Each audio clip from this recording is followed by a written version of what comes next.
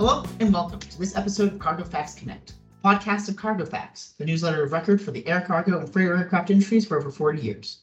I'm your host, Andrew Kreider, Associate Editor of Cargo Facts. And I'm Robert Luke, Associate Editor at Cargo Facts. And I'm Jeff Lee, Editor of Cargo Facts. I wanted to begin today with Hurricane Ian. The hurricane has struck both Florida and made landfall in South Carolina at the time of this recording. Our thoughts and prayers are with everyone in the path. Luckily, I'm able to report that we've heard from our conversion friends in Florida who have resumed normal operations as of 7 a.m. this morning. We're very happy to hear that. Moving on to aviation cargo news, this week was a week of firsts. Aviation's all-electric Alice regional aircraft made its maiden flight. After weeks of testing, the flight lasted just over 8 minutes and occurred at 7:10 a.m. DHL Express has taken interest in the Alice, placing an order of 12 of the type. It originally expected its first deliveries by 2024, but as of a press conference following the first flight, deliveries are now expected at 2027. Batteries will be the biggest hurdle to test this aircraft. Another aircraft, Saberwings, the Regal cargo UAV, made its first flight, shattering a world record. That aircraft, weighing just over 2,700 pounds, is capable of carrying a gross weight of 3,100 pounds. We'll be keeping a very close eye on all of the new developments. But that's not the only first, and it's certainly not the only first that happened for aircraft. Jeff, didn't we have a first for our conversion partners in Israel? We had more than one first, actually. But yes, let's start with our friends in Israel Aerospace Industries, IAI. They had hinted earlier this year that they were looking at starting a new conversion site in Eastern Europe. And they said that in May at our event in Dubai, didn't they? But so we were keenly waiting to hear where this new site was.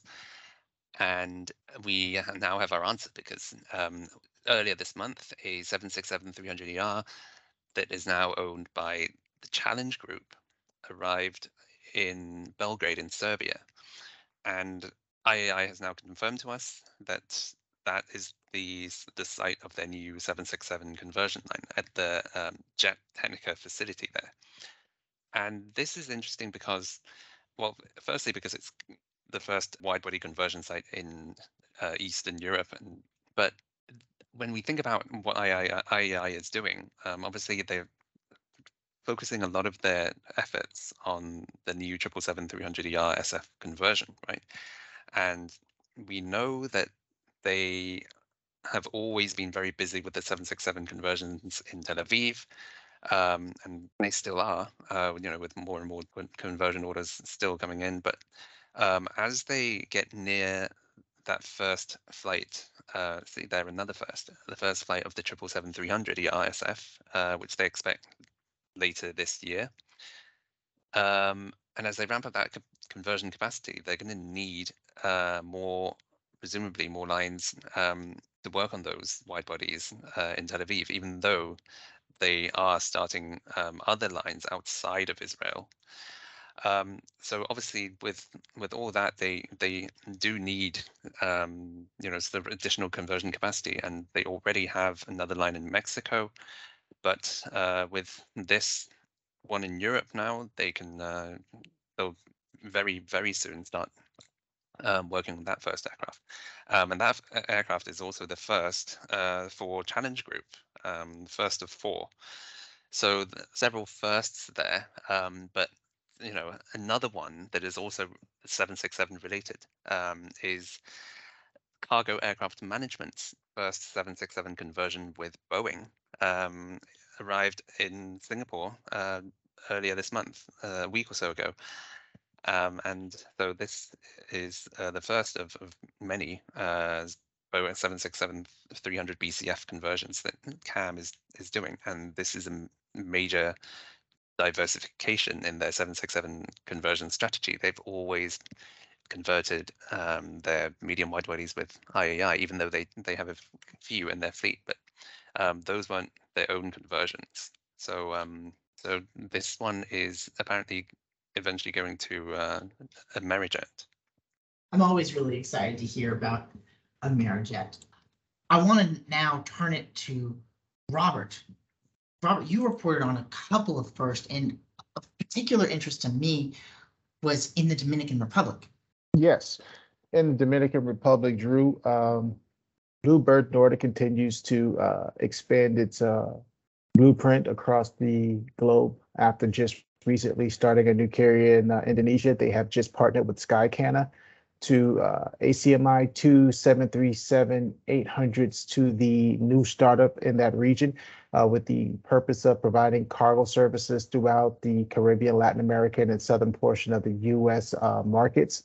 So it's very impressive, even in spite of the volumes decreasing, that you're still seeing a lot of milestones being set as demand is continuing to show that there's a need for these newer conversions coming into the market. So that's a definite positive sign that is a welcome news in our industry. Also, what took place was, which is also very encouraging, was Boeing reached its 100th conversion this week, delivering Unit 34279, a 2006 vintage 737-800, to its launch customer, which was formerly GECAS, now AerCap, after their merger has taken place.